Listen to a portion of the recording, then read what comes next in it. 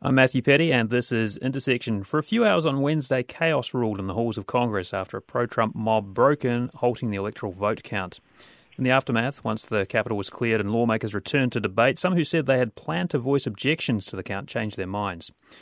This hour, we're talking about that chaos in D.C. We're taking your calls as well. What are your thoughts about the scenes in the nation's capital and what happens between now and Inauguration Day? We'll also discuss the significance of the Georgia Senate runoff election, delivering control of the Senate and all three chambers in that manner to the Democrats. You can join the conversation.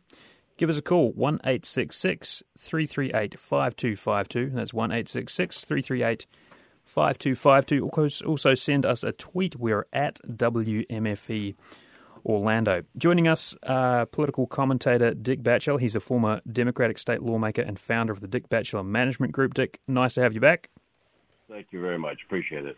Also joined by former Florida Supreme Court Justice James Perry. Justice Perry, thank you as well. Thank you. And later in the show, we'll hear from Frank Torres. He's a Republican political analyst, and we have other guests joining us as well. Well, first of all, let's just play a little bit of sound. This is U.S. Representative Mike Waltz, a Republican from Central Florida. The Florida lawmaker said, initially he said he would object to some of the Electoral College votes. He changed his mind after the riots in the Capitol, saying in a statement, quote, "After the despicable display of violence and intimidation, we must move on to ensure a peaceful transfer of power and certify the election." Let's take a listen to Representative Waltz speaking on ABC yesterday. And we will have a peaceful transfer of power. We absolutely should have a peaceful transfer of power. Again, that's what makes America different than the rest of the world, where I've served, where I've fought, and where so many people around the world are struggling to have the luxury of what we have here, which is resolving disputes peacefully. Dick Batchelor, what do you make of that change of heart from U.S. Representative Mike Waltz? I think it was a change of heart and not much of a change of a backbone. The fact is he's late in doing this. In fact, he's wrong. We don't have a peaceful transfer of power. We did until yesterday. We have one that's guaranteed by the Constitution and by law. The House and Senate try to convene and validate the Electoral College votes. And then the president gets on the eclipse and gives a speech, one more speech, throwing the red meat to the frothing crowd and saying, you need to march down to the Capitol. They did exactly what the president incited them to do. It was a seditious act. So there was there was a peaceful transfer of power until yesterday. There was not. And the question is whether or not people like Congressman Waltz and others of his colleagues had the real backbone now to stand up to this president, put Mike Pence in charge for the next 2 weeks, have somebody sane in charge. This is uncalled for. It's unprecedented. It's unnecessary, unparalleled, and just really a travesty. There was not a peaceful transfer of power. It wasn't until yesterday. Mm-hmm. Well, I want to hear now from somebody who was actually in Congress yesterday while this drama was unfolding. We're joined now by Democratic State U.S. Representative Stephanie Murphy. Representative Murphy, thank you so much for being here. Thanks so much for having me. It's great to be with you, Matthew. All right. So Wednesday looked chaotic and terrifying from the outside. What was it like from your perspective? A bit harrowing from the inside as well. There was an angry mob, and let's be clear, that's what they were. They weren't peaceful protesters. They were people who were trying to usurp the will of the people through violence. And I'm a refugee. My family escaped tyranny, and this country rescued us. America has always, for me, been the beacon of democracy, and so yesterday was a particularly heartbreaking day for me because I think those of us who are Americans by choice, Americans who know that there is an alternative to democracy and it's ugly, and always used to think, not in our country, not here, saw the scenes that we saw on the Capitol and were just very, very disappointed.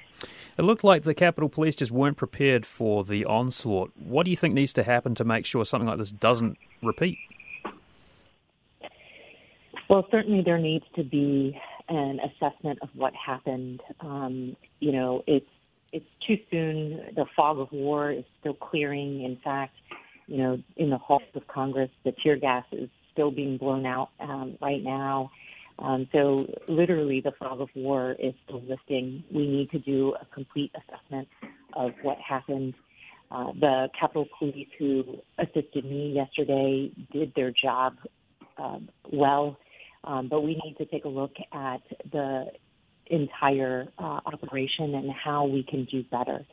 The Capitol is a symbol of our republic, and violent rioters were able to breach the perimeter and get inside and desecrate offices and parts of the symbol of our democracy and our republic, and we have to make sure that we don't allow that to happen again. Was your office vandalized? Gratefully, my office was not vandalized. I had locked it up before I fled. Why do you think there weren't more arrests? I mean, we heard something on the line of 15 arrests to start with, and then they said there would be more. But if you contrast that to what we saw over the summer when there were multiple arrests, what do you think went on there, and why weren't more people held accountable in the moment? Again, we're going to have to do a complete assessment of that. And the good thing is that the Capitol compound has a lot of cameras everywhere. And so we will be able to see the actions of those who should be heralded as heroes. And we will also see the actions of those who may need corrective action taken against them in the way that they responded.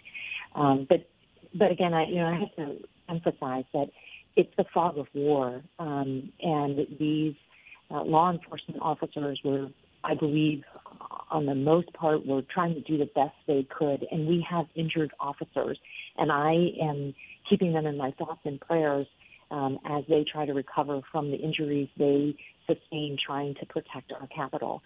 And there were a lot of angry people with weapons and in the Capitol region. So it's too soon to say what went wrong. We need to have a thorough assessment and then use the facts and the data that we have to determine what happened and how we can do better. If you're just joining us, my guest is U.S. Representative Stephanie Murphy from Central Florida. We're talking about what happened in the Capitol yesterday when pro-Trump folks took over the Capitol for a time, interrupting the electoral vote count. You can call in as well, 1-866-338-5252 is the number. Send us a tweet at WMFE Orlando. Representative Murphy, is there some blame? I mean, we heard some kind of suggestions from some Democrats that what might have stoked this was not only the words of the president, but also the notion that, calling into question the votes that were cast, and that may have tied into the violence as well. What are your thoughts on that?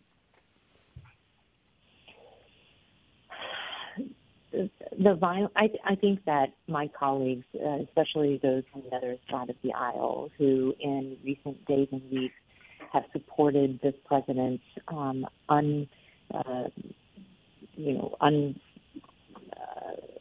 unsubstantiated claims that the election was stolen and used words that may have incited violence. They need to do a lot of soul searching as elected officials in the greatest democracy in the world, and think about what their role was in this and how we as a nation can heal and do better. But what yesterday proved was that rhetoric and words have consequence. And they, just like the rest of us, were in lockdown and fleeing from office spaces and hiding from gunshots. And those rioters that they may have contributed to unleashing weren't checking people's party identification before they tried to seek to harm them. And so I think my colleagues need to do some soul searching about why they are in public service and whether or not they are living up to their oath to defend the Constitution against threats, foreign and domestic. There have been calls for President Trump to be removed in this last couple of weeks before the inauguration. Do you support that? If the vice president were willing to invoke the 25th Amendment, I would support him. You know, it is unacceptable for us to have a president who has repeatedly condoned violence and even encouraged this kind of despicable behavior. And I've already voted to impeach President Trump. I think he's unfit for office.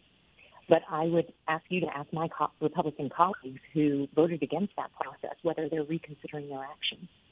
But, you know, the good news is that in just less than 2 weeks, he will not be president. And our goal right now should be to focus on ensuring a peaceful transition of power. Mm-hmm. And I have some hope from last night that despite the efforts to disrupt the democratic process, we were able to get beyond the violence and go back and do our work to uphold our duty to the Constitution and to defend this democracy. Are you worried about what might happen in the next couple of weeks or indeed on Inauguration Day? I think we saw what could happen, and we have to be better prepared. We've been speaking with Democratic U.S. Representative Stephanie Murphy from Central Florida about the violence and chaos in the U.S. Capitol yesterday. Representative Murphy, thank you so much for your time. Thanks so much for having me. Stay safe, be well. I want to turn to you now, former Justice James Perry. What was going through your mind watching those events unfold yesterday afternoon? Well, I can't say I was shocked or alarmed because they've been telling us for years what they plan to do with these so-called paramilitary, all this training. They've been buying 300 million assault weapons. They're preparing for the Civil War with the Root case in Wilmington, in Charlotte, Charleston, North Carolina. Dylan Ruth told us what the plan was. And this was simply a manifestation of what they've been doing all along. President Trump has been stoking violent talk ever since. When he first started to talk about the carnage in America, he brought the carnage to the Capitol. I was thinking that there were lack of policemen in the to start this effort. Mm-hmm. But then I understand, having studied history and understand civics, that police power is in the executive branch of government, and the executive branch of government is controlled by the president, and the president is the one who's stoking this. So you're asking a hen to watch the hen house, the fox to watch the hen house. This should have been expected. These people have been telling us forever what they were going to do, and President Trump has always advocated violence and his rallies, even saying that he would pay for anyone arrested for hitting protesters. He always talked about maybe we need to invoke our Second Amendment rights. Those are all code words for this violence that this man has been projecting throughout his presidency. And he's the one that told them to go down to the Capitol, him and his children, Donald Trump Jr., even Ivanka, called them patriots. Mm-hmm. What do you expect? I want to ask you, too, about the last, 24 to 48 hours, because this, what happened yesterday came, not a day after the historic runoff elections for Senate in Georgia, election of the first black Democratic senator from that state. What kind of seesaw was that like for you? Well, I've been first in many, many instances, and I know being first doesn't really mean anything. It really means a backlash. The fact that Georgia elected the first black senator, it also had the other candidate was Jewish. So the black and the Jew were the antithesis of these people, these terrorists I won't call them rioters, this terrorist venom. Mm-hmm. I mean, so you had to expect the backlash.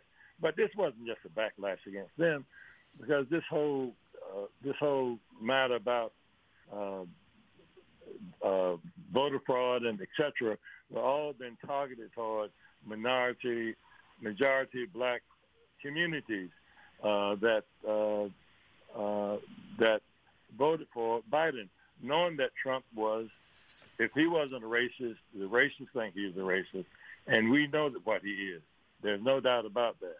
We've always, so I guess from a black perspective, I was more concerned about democracy than racial justice, because I knew under Trump there would be no racial justice. But the thing that trumps that is, and I use that, pardon that pun, is our democracy was at stake. Those people were they were anarchists trying to tear the whole democratic system of government down, and we're the laughingstock of the world. And I guess black people have always been the canary in the mine. We always knew that this could happen or would happen. Mm-hmm. Dick Batchelor, we talked before about the so-called interregnum, the sort of period between the election and inauguration. Is this kind of how you saw things playing out maybe 2 months ago? Obviously, just not playing out this way at all. We certainly knew that there would be a protest to the Electoral College votes, but no one. I go back to what Justice Perry said. I almost said no one predicted what happened yesterday, but we should have seen it coming. In fact, there's a report that there was online planning, very visible, and the Capitol Police should have known that. They should have been better backed up. And why did it take so many hours to deploy the National Guard? Compare this to, I think you alluded to it, Lafayette Park and the protests there. Mm-hmm. Look at the Army, the National Guard was deployed immediately. A lot of arrests were made. And then again, compare that to yesterday. Very few arrests have been made. You made that point. Very few arrests have been made, but they do have videotapes of these people who actually break into windows, going in and occupying the Speaker's office. Also, hopefully there will be this cannot go unpunished. So the answer is no. I did not anticipate it, but certainly those in the know in the military, Secret Service, Capitol Police should have anticipated better than they did and been more protective of the people's house, the U.S. Congress. Former Justice James Perry, I wanted to just come back to you before we go to a break. And, it has been a very tumultuous 48 hours. I mean, that election in Georgia, notwithstanding your comment about, being first doesn't necessarily mean too much in some cases, or it could lead to a backlash. In spite of all the violence, do you have some optimism still for the future? I'm wondering how much work you think is still left to do to fix inequalities in voting, policing, justice, and the other things that folks have been marching for a very long time. My fear is that yesterday was not the end. This was just the beginning, because you have to remember over 70 million people voted and supported this man of low character, low intellect, no morals, no understanding of history, and a racist. They supported that for whatever reason, and they're still out there. Trump did not create this. They were there. He emboldened them. He brought them into the mainstream. He brought them into the White House. Some of his top aides are racist. Bannon, what's the other kid's name from Duke, graduate Duke? Stephen Miller. Stephen Miller, yes. Name it. It's inculcated into the whole thing. We always knew that. And they're diminishing the Voters' Rights Act so that people couldn't vote anymore. Black people can't vote. This is voter suppression, and this was the ultimate voter suppression when they went to the Capitol to keep the senators, the Electoral College, from voting. Mm-hmm. Voter suppression is what this is really about. We've been speaking to... Not going to stop. Indeed. Well, we've been speaking to former Florida Supreme Court Justice James Perry, talking about the violence in Washington, D.C. yesterday. Justice Perry, thank you so much for being with us. Thank you for having me. And stay on the line, Dick Batchelor. We're going to go to a break, but we'll return after that. You are listening to Intersection on 90.7 News. We're live talking about the chaos in D.C., reactions from Floridians and what comes next. We are taking your calls, and you can reach out to us on Twitter as well. We are back in a minute.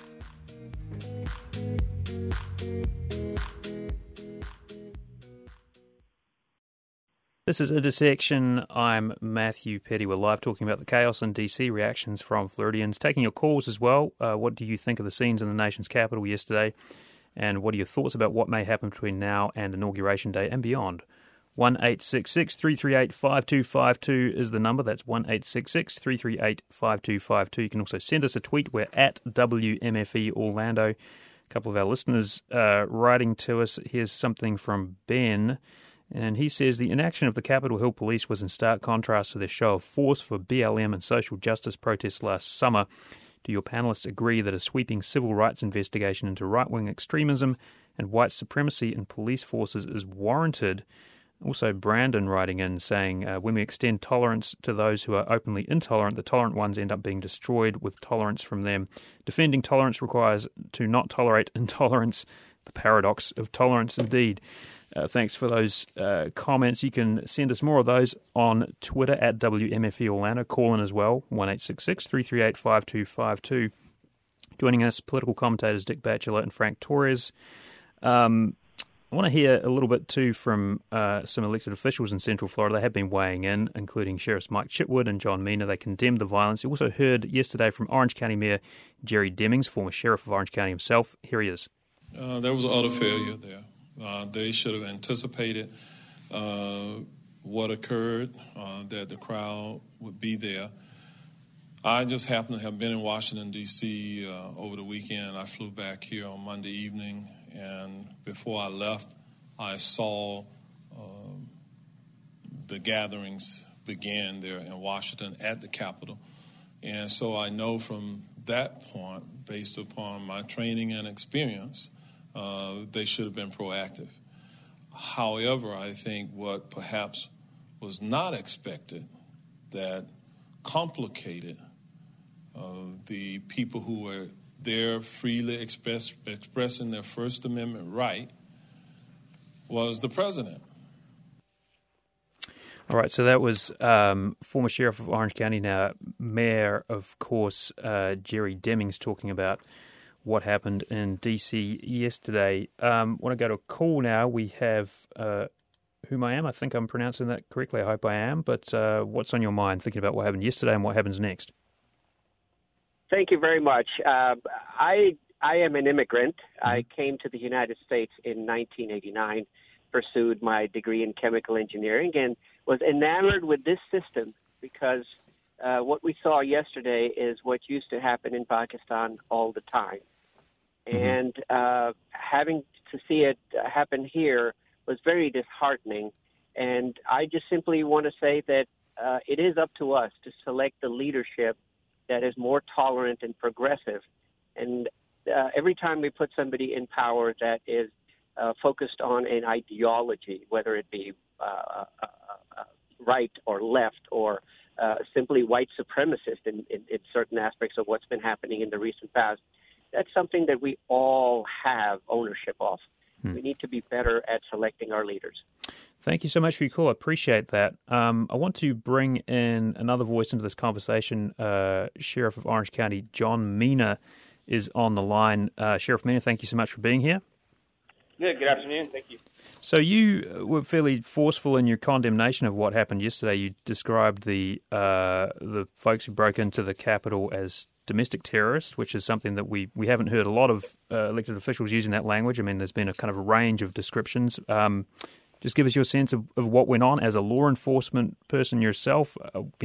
What happened that allowed what we saw yesterday? Well, again, the images that we saw and continue to see as more and more video and pictures come out on social media, it just saddens me to think that our capital could be attacked like that. And, when you have people breaking in to the U.S. Capitol, to me, that's domestic terrorism. That is an avenue to stop and to halt government, to possibly harm our elected leaders who represent all of us. And, obviously it's early on in the investigation. I'm sure there's going to be many investigations and certainly an after-action report. But obviously there was not enough preparation or coordination between the law enforcement agencies in the very beginning. It seems like after several hours, they did get together, were able to get things under control.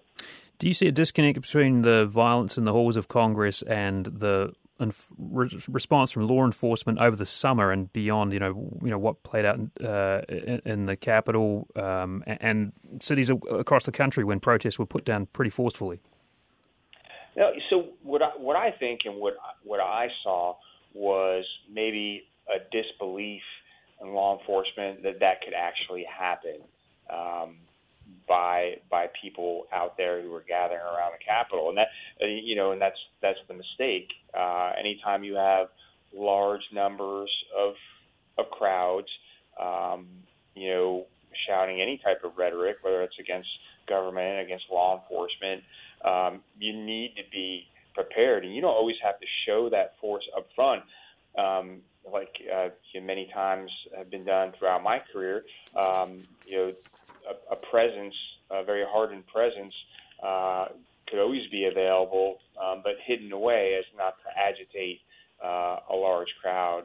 But certainly in this case, it seems like the response didn't match what was going on, at least from the onset. Mm-hmm. What about officers taking selfies with people who've just broken into the Capitol? I mean, we've seen that happen at peaceful protests throughout the year, but is that kind of a bridge too far when they've just basically broken down the doors of the nation's government? Yeah, so I find that whole part very peculiar because I do believe in the very beginning that, and I could be wrong about this, that where people were in there lawfully, but if it does turn out that law enforcement officers were taking selfies with people who had just violated the law and broken into the U.S. Capitol, that's very concerning. That's discouraging, and I hope they're held accountable by their respective agencies for that. Mm-hmm. One other thing I wanted to ask you about too, I mean, there has been legislation proposed by Governor DeSantis, and that would impose tougher penalties on protesters where there's violence involved. That now has sponsorship from the Florida House and Senate, so sort of moving closer to becoming law. Here's something that DeSantis said yesterday, quote, "While as Americans we all have a right to peacefully assemble, violence or rioting of any kind is not acceptable and will not be tolerated in the state of Florida. In 2020, I proposed legislation to stop violent assemblies, combat rioting and protect law enforcement. In light of today's events at our United States Capitol, we have no time to waste to uphold public safety." I'm just wondering, Sheriff Mina, I don't know how familiar you are with the details of that particular law, but what will that mean in practical terms for law enforcement officers if it's passed? And I wonder if you see any impact for peaceful protest, even though there is language in that law to say, it does protect the rights of peaceful protest, because that is a concern of people that there could be a backlash for other protesters.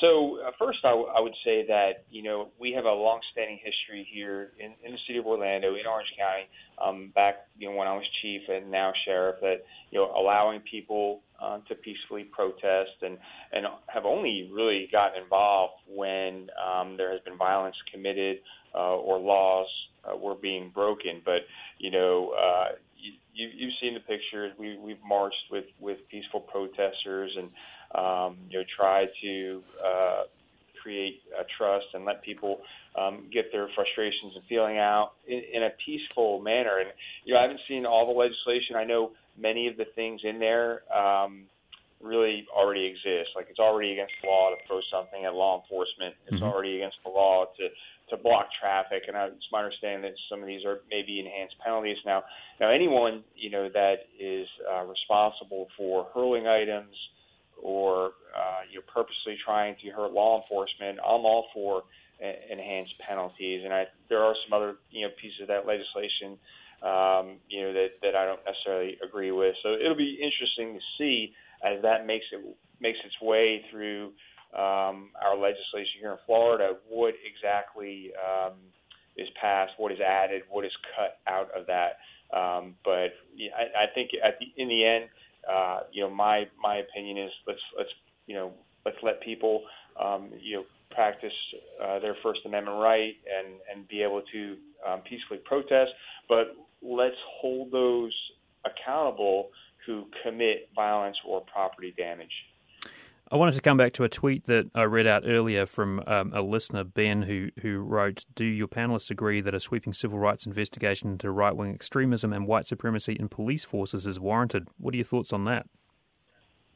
So, as far as that, I would just say that, if you have evidence of that type of activity, of law enforcement, a specific law enforcement officer being involved in those type of organizations, yes, absolutely. We've had policies on the books for decades that prohibit those types of activities from law enforcement, and would take swift and certain action against that. So to just throw out this broad net could be unproductive, but certainly if we have information that a specific officer, a specific deputy, a specific law enforcement agency, or a unit within that law enforcement agency is engaging, or a member of these type of organizations, we need to know about it, and it definitely needs to be investigated. In the final few seconds here we have with you, Sheriff Mina, are you concerned at all? Is there any indication that there may be violence in Central Florida in the next couple of weeks leading up to Inauguration Day? No, absolutely no indication that there will be any violence in Central Florida. But we're always on the lookout for that. We have a great system here in Central Florida to notify us, to always share intelligence, and the agencies here in Central Florida, Orange County Sheriff's Office, the Orlando Police Department, the FBI, the Secret Service. We have such a great working relationship. We're always constantly sharing information every day, even if it's the smallest detail, even if it's a story out of a different state, always to see how it will impact Central Florida. But we will certainly be prepared for anything that happens, as we are every single day, but we have not seen or heard of any kind of insurrection or anything like that here in Central Florida. Orange County Sheriff John Mina, thank you so much for joining us. Hi, Matthew. Frank Torres, I wanted to bring you into this conversation now and ask, you have said that what lawmakers need to do across the aisles, up and down, local, state, federal, is condemn what happened in the nation's capital very forcefully. What have you heard? What have you seen? Do you think there has been enough condemnation of what went down? No, there hasn't been enough condemnation of what's been down. What I've been seeing is certain lawmakers sort of nibbling at the edges of what happened, as if they're afraid to condemn attacks, rioters charging the Capitol, as if they're afraid to, hold these people accountable. That's what I'm seeing a lot of out there. And some of it's happening right here with our own state lawmakers. And we have to make something clear. These elected officials, they're from here. Their staff are from here. So when you have rioters charging the Capitols, breaking through windows, knocking over police, it's nothing. It's as if they're attacking our neighbors right here in Orlando and breaking into offices here. And I don't understand why there's so much hesitation to push back at these attacks, especially when there's a lame duck president who's on his way out and is absolutely in the wrong in every way, and is also afraid to condemn the attacks himself. Mm-hmm. So, yeah, I'm absolutely curious about it, and I haven't liked the response from some of our lawmakers over the last 24 hours. I want to hear what your thoughts are, too. You can give us a call, 1-866-338-5252. What are you thinking about as you process what happened in Washington, D.C. yesterday, and what are your thoughts leading up to the inauguration over the next couple of weeks, the last couple of weeks of the interregnum? I want to take a call now from Mitt, who is calling in from Maitland. Mitt, what's on your mind? Hey, I just wanted to say I'm glad it happened. It'll open a lot of people's eyes. Every rally President Trump has had since he's become president has just stirred the pot. But I wanted to ask Dick, what do you think his chances are in 2024? I'm not a good slogan kind of guy, but, something like overthrow the government again, or I don't know. Mitt, thank you so much for your call. You think? Thanks so much for your call, Mitt. Dick Batchelor, thoughts on that? Is this setting up a run for president in 2024, or has that bridge been obliterated?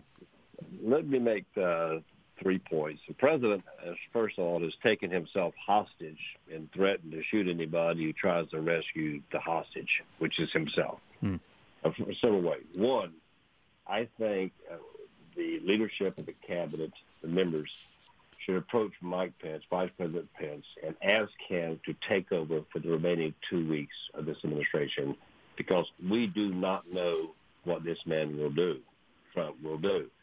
So Mike Pence can step in to be vice president for the next 2 weeks with the support of the cabinet using the 25th Amendment to the Constitution. Or at least do a censure of this president so he leaves under the blight of an impeachment and the censure, which takes me to the next point in your question. His political currency has been diminished substantially. We knew he was going to leave. We knew that he's used the crisis to generate a political action committee in excess of $300 million, which he was going to use. But if I were the two new elected senators from Georgia, I would thank the president for delivering the election to me. It was a close margin, but when the tape came out of him trying to shake down the Secretary of State for 11,000 votes, I think that pushed them over the finish line. So to your point and to the questioner's point, I think the political currency of this president has been diminished significantly. I think any attempt to come back, that people will not think of anything he might have done and taking credit for, but they will think of this insurrection and that he fomented this insurrection. So I think his ability now to come back in 2024. And to the last point, I hope that Senator Ted Cruz and others now understand, quit being such a supplicant. You do not need to follow this guy around led by the nose. He doesn't have the political influence you thought he would have. You cast your lot with the wrong person. The political influence is not there for him to come back in 2024. Dick Batchelor, stay on the line. Also, Frank Torres, we're going to be back in a minute. You are listening to Intersection on 90.7 News. I'm Matthew Petty, live talking about the chaos in D.C., reactions from Floridians and what comes next. Taking your calls as well. We're back in a minute. This is Intersection. I'm Matthew Petty. We're live talking about the chaos in D.C., reactions from Floridians, and we want to hear from you as well. What is your reaction to the scenes in the nation's capital? What happens between now and Inauguration Day? Now, yesterday when members of the House and Senate resumed the vote count, we did hear some change of heart from some folks. Senator Rick Scott voted to support one of the objections, while Senator Marco Rubio voted no on both. And in the House, all of Florida's Democrats voted no on the objections, while all but 2 Republicans voted yes. Let's have a listen to a little bit of what Matt Gaetz had to say. President Trump explicitly called for demonstrations and protests to be peaceful. He was far more, you can moan and groan, but he was far more explicit about his calls for peace than some of the BLM and left-wing rioters were this summer when we saw violence sweep across this nation. All right, so it's a little bit of Representative Matt Gaetz there, offering an apology of sorts for President Trump. Frank Torres, your thoughts? Oh, on Matt Gaetz, how much time do you have? Possibly a key assistant in the downfall of Donald Trump's overall effect in a lot of the states out there. And I think it's really interesting. He's kind of looking at the Ron DeSantis model, because you'll remember the governor was a major presence on cable TV before he got elected, and sort of Matt Gaetz sort of took that role, except he's taking it in the even farther extreme direction than we've ever seen before. And let me tell you something. It is because of Donald Trump's rhetoric and Matt Gaetz's rhetoric that Republicans can't win a seat in Orlando anymore. In Donald Trump's time, they've lost the Orange County Commission, they've lost the state legislative delegation, and they've lost the congressional delegation.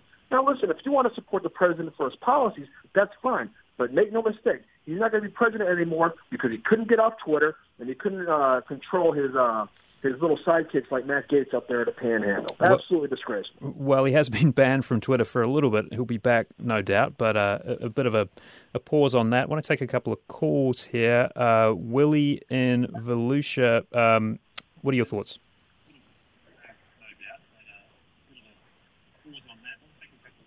Willie, you're on the air.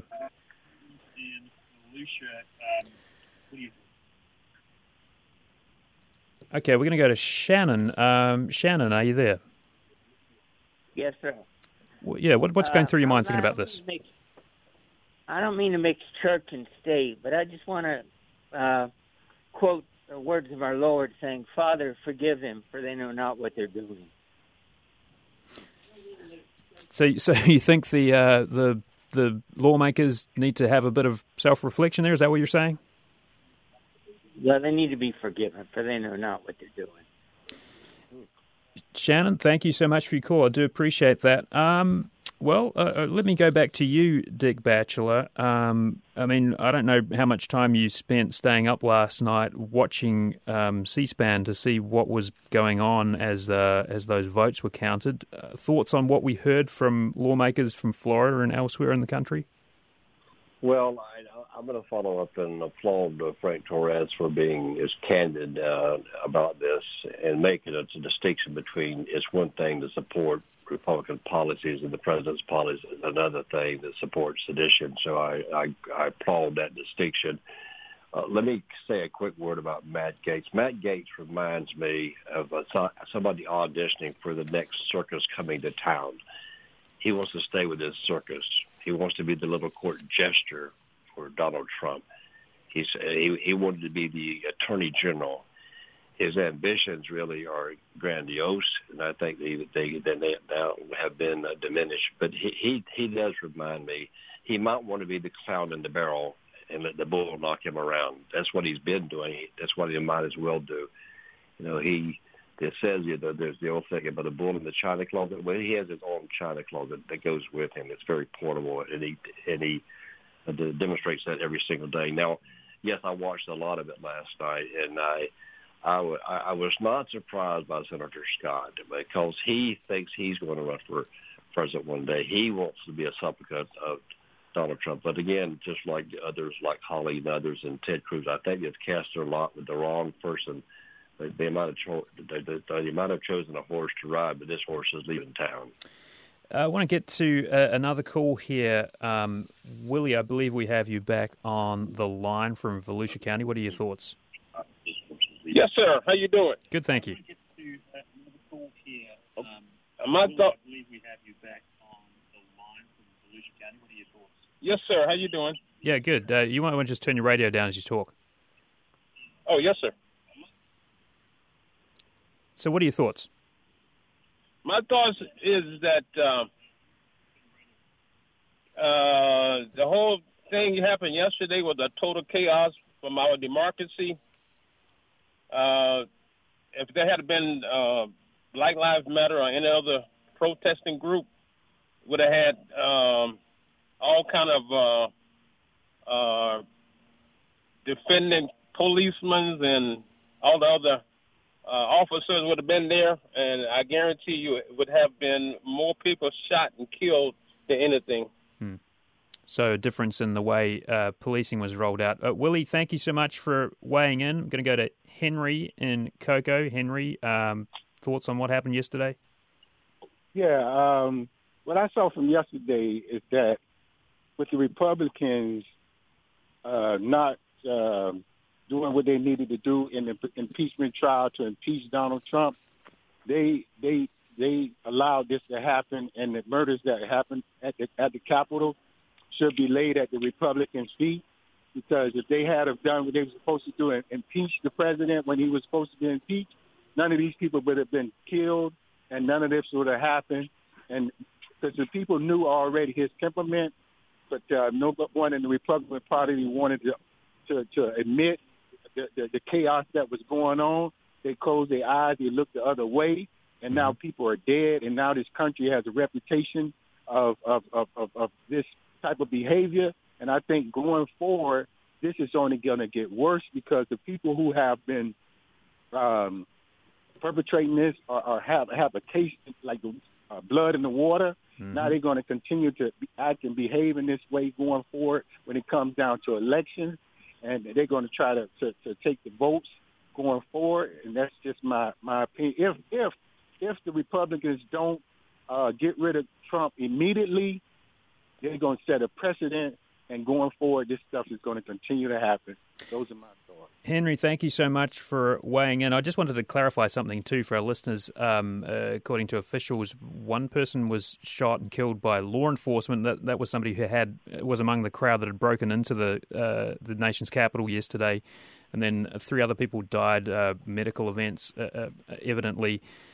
So some of the results of the violence in D.C. yesterday. I want to just play a little bit of sound, too, from Senator Marco Rubio. Now, he voted against the objections. Let's just take a quick listen to what Senator Rubio had to say. My entire life, I have lived with and next to people who came to America because their country was chaotic and their country was unsafe. What I saw today, what we have seen, looks more like those countries than the extraordinary nation that I am privileged to call home. All right, so that's Senator Marco Rubio there. I was kind of struck by that, Frank Torres. It sounded kind of more like the Marco Rubio we knew from more than 4 years ago than the one we've heard in the last 4 years. Your thoughts? Yeah, you mean the party we had before Trumpism took over and put us where we are now. And listen, I think we need to take a little bit of direction from that. Rubio gets a tough draw because the Trumpers don't like him, and he also upsets a lot of Democrats as well. Mm-hmm. But he's right, and I think that we need to take this opportunity to rebuild and get back to winning races the way we did before this crazy Twitter rhetoric and charging the Capitol ever took place. And that was by being smarter and sticking to issues and principles that, can appeal to everybody except a tiny block of voters, which have somehow hijacked the entire wing of American politics today. How tiny is that block of voters? I mean, 70-plus million Americans voted for President Trump, and of course we don't know the exact reasons why every single one of those voted for Trump, but we did see big crowds in D.C. yesterday. Of course, they aren't indicative or aren't representative of every single Republican voter, but it seems like there is a pretty big groundswell of support there. And that's the question a lot of people are going to be asking, and that's the question that's going to be thrown at Republicans running for office for years to come. Are you one of those people charging the Capitol? And that's the kind of messaging that they're going to have to fight back vigorously against, to say no, and that they're a party of fiscal responsibility and limited government that allows personal freedoms. And if they can't do that, they're going to be fighting back against this rhetoric and this terrible damage that was done by these followers of President Trump yesterday for years to come. There's a lot of work to be done, and there's going to be a lot of repairing to do. Dick Batchelor, is there room for some kind of third party to come in here, or is that a bridge too far, do you think? Third parties are very difficult. Not one has really done much since Mr. Anderson ran and Ross Perot. But let me answer your question. One, I applaud Senator Rubio, too. And I was thinking about Senator Rubio last night because he's of Cuban heritage. And if you look at the votes that we lost in Florida, we lost a lot of Hispanic votes in South Florida, primarily Republican Cubans and Venezuelans. And it was all about that. So I was waiting for him to stand up and say, this is like Cuba during Castro. This is not what we do. So I was very proud of Senator Rubio's comment. And secondly, I think it makes my other point regarding the dilution of influence post-Trump administration when he goes back to the private sector, stays in the political arena, but he's not going to be as welcome. I'm looking at Facebook a lot now recently to see what people are saying. A great number of Republicans, including Frank Torres, have come out and said there's a distinction between Republican principles and the Republican Party of old, the Reagan years, than the Trump agenda, right? And so people can go back to that. So I think a lot of people who voted for Trump, some voted because they were pro-life, and they're not going to vote any other way. I understand that. There are a lot of economic conservatives that, because the economic, voted for him. There are a lot of moderate Republicans that I think really thought their votes, and that's why you had 2 U.S. senators in Georgia win, Democrats. And I think Marco Rubio is now basically saying, I don't have to live under the threat or the shadow of Trump anymore. Let's do the right thing. So I think you're going to see a lot of people pulling away from Trump. We are going to have to wrap it up there. We've been speaking with Dick Batchelor, former Democratic state lawmaker. Thank you so much for being on the show today, Dick. Thank you, sir. And Frank Torres, Republican political analyst. You can find his writing over at franktorres.org. Frank, thank you as well. Thanks, Matt. Also, we were joined earlier by former Florida Supreme Court Justice James Perry. Production assistance for today's show from Brendan Byrne, Mac Dula, and Steve Yasko. You can subscribe to the podcast on iTunes, Google Play, Spotify, wherever you get your podcasts. Find us online at wmfe.org. Support for Intersection comes from Advent Health. I'm Matthew Petty. Thanks for listening.